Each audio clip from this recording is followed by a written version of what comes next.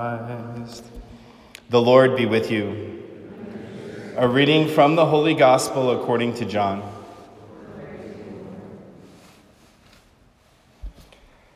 Since the Passover of the Jews was near, Jesus went up to Jerusalem.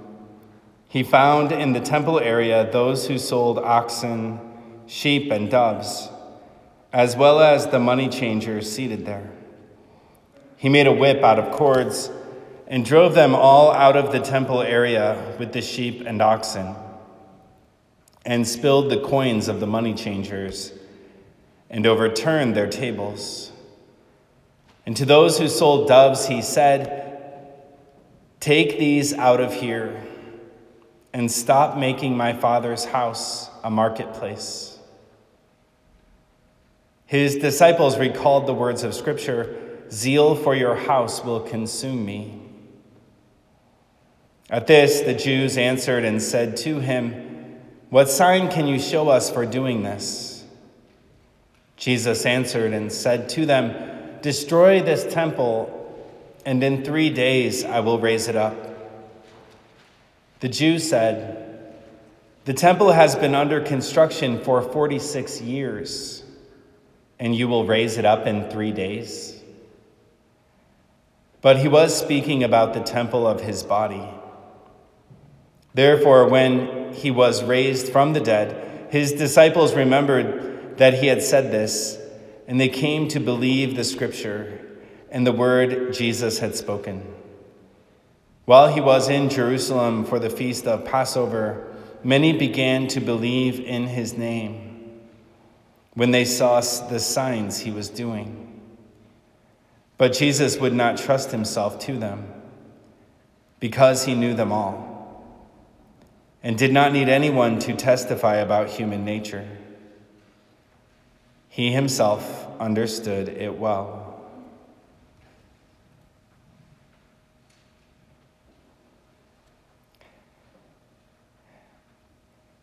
The Gospel of the Lord.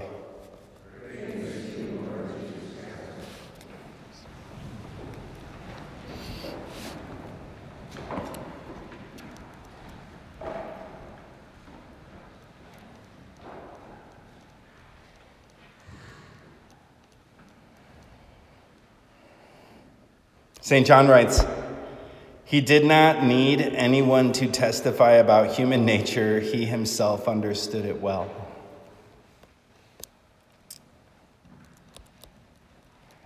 It reminded me of recently I was talking to somebody and they said, "Father, I'm just trying to be a good human being, but it's really hard sometimes. I'm trying to be a good human, but it's really hard sometimes." And that's true. Sometimes it is hard to be a good human. And a lot of what we do is trying to be a good human. Like a lot of times, our Lenten sacrifices are about being a good human. I have a friend, a priest friend, and every time we do things that normal people do, we say, "Well, I'm doing that because human beings do that." Like I went grocery shopping today because human beings do that. Because sometimes sometimes in our life as priests, we don't have to do a lot of those normal things that normal people do. Like go shopping, call your mom, take your trash out, like all those kind of things. And in the first reading, we have the 10 Commandments as they're given to Moses. And they're given because sometimes it's hard to be a good human. And we really shouldn't need to have the 10 Commandments. Like there should be kind of obvious to us, right? It should be obvious that you shouldn't kill, you shouldn't steal, you shouldn't lie, you shouldn't be jealous of other people. And yet the Lord gives these commandments very directly and does so because we all have this problem called concupiscence or original sin. And concupiscence is, a weakness in our soul. Right? An inclination to sin. We could also call it a forgetting disease, right? A forgetting disease, because we tend to forget, that we said we weren't going to do those things anymore. Anyone who has the experience of going to confession over and over and over again for the same sin, it's because we forget. Like, oh yeah, I forgot that I wasn't going to do that anymore. I forgot that was an occasion of sin for me. And so the Lord gives the Ten Commandments to Moses. And the Ten Commandments also have this order to them that's really important. The first three commandments have to do with our relationship with God, and most fundamentally, that we have no God but God. Right? That we have no God besides God. That we don't carve idols, we don't worship anything other than Him. That He always is the most important thing in our life. And the most important thing in our life is surrendering our heart to Him. And once we've surrendered our heart to Him, it becomes easier to remember not to take His name in vain and to keep holy the Sabbath day. We keep holy the Sabbath day because we've surrendered our heart to Him.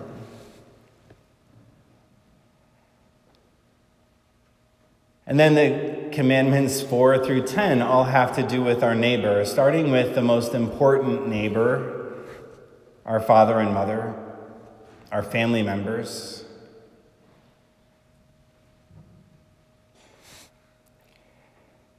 And then we shouldn't kill, commit adultery, steal, bear false witness, etc. And the order of those things matters. The order is fundamental. One of my friends who is in 12-step recovery, he often talks about how the 12 steps are ordered in a particular way. The first 3 steps of the 12 steps also have to do with our relationship with God. I admit I'm powerless over this sin, or I'm powerless over this addiction. I believe that God can deliver me from it, and I surrender my life to Him. The first 3 are about God. And then 4, 5, 6, 7 are about ourselves and putting our own life in order. In a really human way, we make a list of all of our wrongs, of all our character defects. We ask God to remove them. And then steps 8 and 9, 10, 11, 12 have to do with our neighbor. And first and foremost, reconciling relationships that have been broken. And then carrying that message forth and assisting others who are still enslaved. And the order matters. We can't jump into the end if we haven't done what's at the beginning. And so it goes also with the Ten Commandments that the most important one to get right is the Lord is our God and He alone. And that our heart is transformed in Him. And that's really what our Lord is getting at in the gospel reading when He cleanses the temple. He cleanses the temple because He wants people's hearts to be in order. And the practice in the temple area had evolved over time. And so the law states that people have to go and make sacrifice at the temple at least once a year, and they were meant to bring animals from their flocks to go sacrifice at the temple, but that became really impractical for them. And so we want to make things as practical as possible and to help as many people as we can. So they started just selling animals at the temple area. So you would basically go to the temple, and instead of bringing your own doves, you'd go buy doves and take those in and sacrifice them. And it was just meant to make things easier for people. Right? It's kind of like when we use e-tithing, right? It's just an easier way, and it was a more practical way. But there's also a temptation that people's hearts became more focused on the business transactions than that act of surrender, that act of sacrifice. More concerned about that. And then the people there, they would sell them animals or sacrificial animals that weren't worthy of sacrifice, that didn't meet the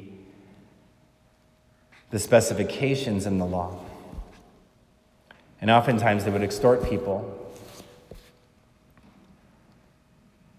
And so our Lord is filled with zeal and drives them out of the temple and says, "Stop making my Father's house a marketplace." As if to say, you're a distraction to them. And his disciples recall those words, zeal for your house will consume me. And house is one of those interesting words in Hebrew, which has to do with the entire family.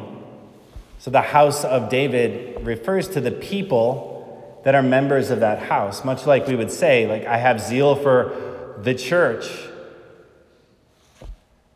which extends far beyond zeal for the physical building. It's zeal for the particular souls that are here. And our Lord's zeal for them is that their hearts be converted, that most fundamentally their hearts belong to the Lord. And it's a good reminder to us, especially during this Lenten season, because sometimes we can be tempted to just focus on, like, what am I doing? And am I meeting those goals? Am I meeting those thresholds? Am I checking things off my list? We can be more focused on that than whether or not our heart belongs to our Lord. And that's really the most important thing. It's the most important thing, and it's the thing we always have to return to. Is my heart transformed? Is the Lord my God? Or is the news network my God? Is the Lord my God, or is the political system my God? Is the Lord my God, or is my job my God? Where do I go when I need him, when I need anything? Do I remember that he is my refuge, my stronghold, and my strength?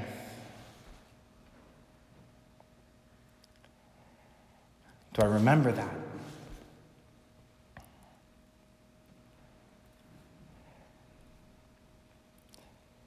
You know, and as things are beginning to open up and it's really beautiful, like we had a 70-degree day today, which I was super grateful for after the 24 below day a few weeks ago.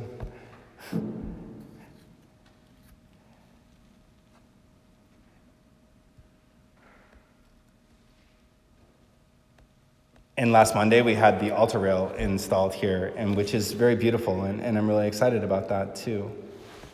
And I wanted to talk about that a little bit, mostly because I have a friend who came up to me and they said, "Oh, Father, now that that's in, that'll just be one more thing for the people to be upset about." Right? And some of you are laughing because you kind of know that's true. So if that comes up, just please don't get upset about it. And there's all kinds of explanations that we'll hear. So tonight we're not going to use it for distribution of communion like in a traditional way. Eventually we may do that, but the priest and I haven't had a chance to talk about that yet and how we want to do that. Also, it is still this strange time that we're all sharing, this strange time where there's not, where we're waiting for a pastor to be appointed in June. And so we don't want to do anything that would get ahead of where that person might want to go. But I do want to say, like, on a personal note, I love this parish and I love saying Mass here. And for me, like, when I offer Mass here, like, it helps me to remember that fundamental thing of where does my heart belong. And it's my experience. It might not be everybody's experience, but it's my experience. You know, and so, like, when I was on retreat a couple summers ago, I was praying a lot with the prayer of Jesus and just like Jesus's own prayer. And so my spiritual director basically said, like, you need to ask our Lord to teach you, right, how to pray like our Lord prayed. And so when Jesus prays, he always goes like up a mountain to pray, to be alone with the Father. And so, like, one of my meditations was basically like I was there and I could see our Lord in front of me, and he kind of grabbed me and he said, like, come, let me show you how to be alone with my Father. And in my prayer, we kind of just like went up the mountain, and it was this really overwhelming sense of God's love and presence. And so, like, even the way that the sanctuary is designed, every time I go to the high altar and I climb those 3 steps, it reminds me that it's a time for me to go and be alone with the Father, that there's something that I'm supposed to be receiving there. It's a reminder that I need to be in the Father's gaze all the time. And so in elevating the host and looking up, and you just kind of look up the tiers of the high altar you get to the image of the Father in the ceiling. And it's a reminder of that. Right? Like the architecture doesn't make it happen, but the architecture reminds me of an experience that I'm supposed to have every single day, and it can help to not get distracted by other things. And there's lots of like spiritual explanations about like using the altar rail, and like one of the explanations people would give of the altar rail, which I really don't like, is when they say like, well, that was there in the past to separate the priest from the people. And I just don't like that because I think that, the priest's relationship with the people has a lot more to do what happens outside of Mass than inside of Mass. It has a lot more to do with like how much time are we willing to give outside of Mass. And another explanation that I've heard is that it's sort of like an extension of the altar. And so like as people come forward, even like back in the 1950s when they would write articles, they would talk about coming up to the banquet table in a sense, as a place of encounter. Another explanation is that it's a physical demarcation because our churches are set up to remind us that we're on this journey towards heaven. So like if you go to an Orthodox church, oftentimes what happens is that the art and architecture from the back of the church to the front of the church slowly goes from the world into heaven. And that there's something really powerful that's happening here every time Mass is offered and the Holy Spirit comes down, makes Christ present, and then Christ goes to you. Which is an amazing reality. And then there's a matter that's just simply practical, and I think a lot of the things that we do are just practical. And it's just a more efficient way of distributing communion in the long run. Like when people come forward and they kneel at the altar rail, that gives them more time to prepare to receive. Once they receive, they don't have to worry about getting out of the next person's way right away. And then everybody kind of goes back. In Europe, it's common to not like have any kind of organization during communion, so people just kind of get up at random times from wherever they're sitting in the church and they come forward, but it doesn't matter because it's more ordered on this side as the communion is distributed. And that's a reason I really like, because I walk with lots of people who aren't able to receive the Eucharist, and oftentimes they'll say something like, Father, it's just like the worst part of Mass for me is when it's my turn to get up and go to communion, but I don't get up and go to communion. And there's a way of distributing communion using an altar rail that kind of takes that emphasis away. And I kind of like that example as well. But that one's just a really practical one. A lot of things in our churches are just practical. One time when I was in Rome, we were in a basilica, and there's an ambo like this, but it's in the center of the basilica. And the altar's like way at the end, but the ambo's like in the middle. And somebody said, why is it in the middle? Is that because like when the word is proclaimed, it's among the people, and then the priest has to go back? And I said, no, it's because they didn't have microphones. And so they put the ambo in the middle of the church because there's no microphone. Like, it's just a practical thing. Right? It's just a practical thing. And so I just offer that for reflection. But all of that is to say that all of those explanations, like, they range in their level of beauty, and you might hear explanations that are really, really, really beautiful. But the most important thing is, where's your heart? Right? The most important thing is, where's your heart? And I think that we can spend a lot of time debating about practices that are optional, like practices, and not enough time sharing where our heart is.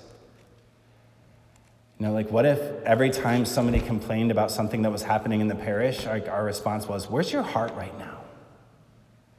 Like, how's your relationship with Jesus right now? That's really uncomfortable. Let's complain about something else. Right? But that's the most important thing. It's the most important thing. And what would the world be like if everybody's most important thing was that? If everybody had zeal for your house? It would be an amazing world. Right? It would be an amazing community, and people would want to come here because the most important thing is our heart. Because they find that same zeal that invigorated Jesus as he cleansed the temple among each member of the parish, and that zeal which is for personal conversion, surrender, joy, peace, kindness.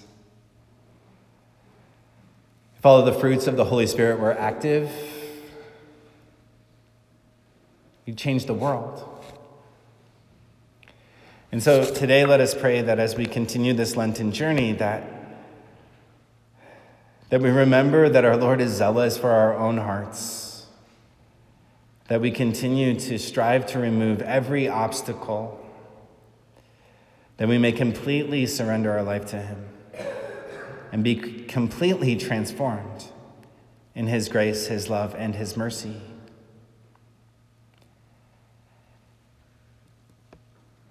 And that foundation of the love of God in our heart bear fruit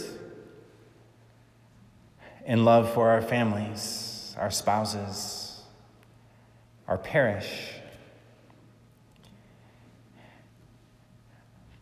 our love for the entire world.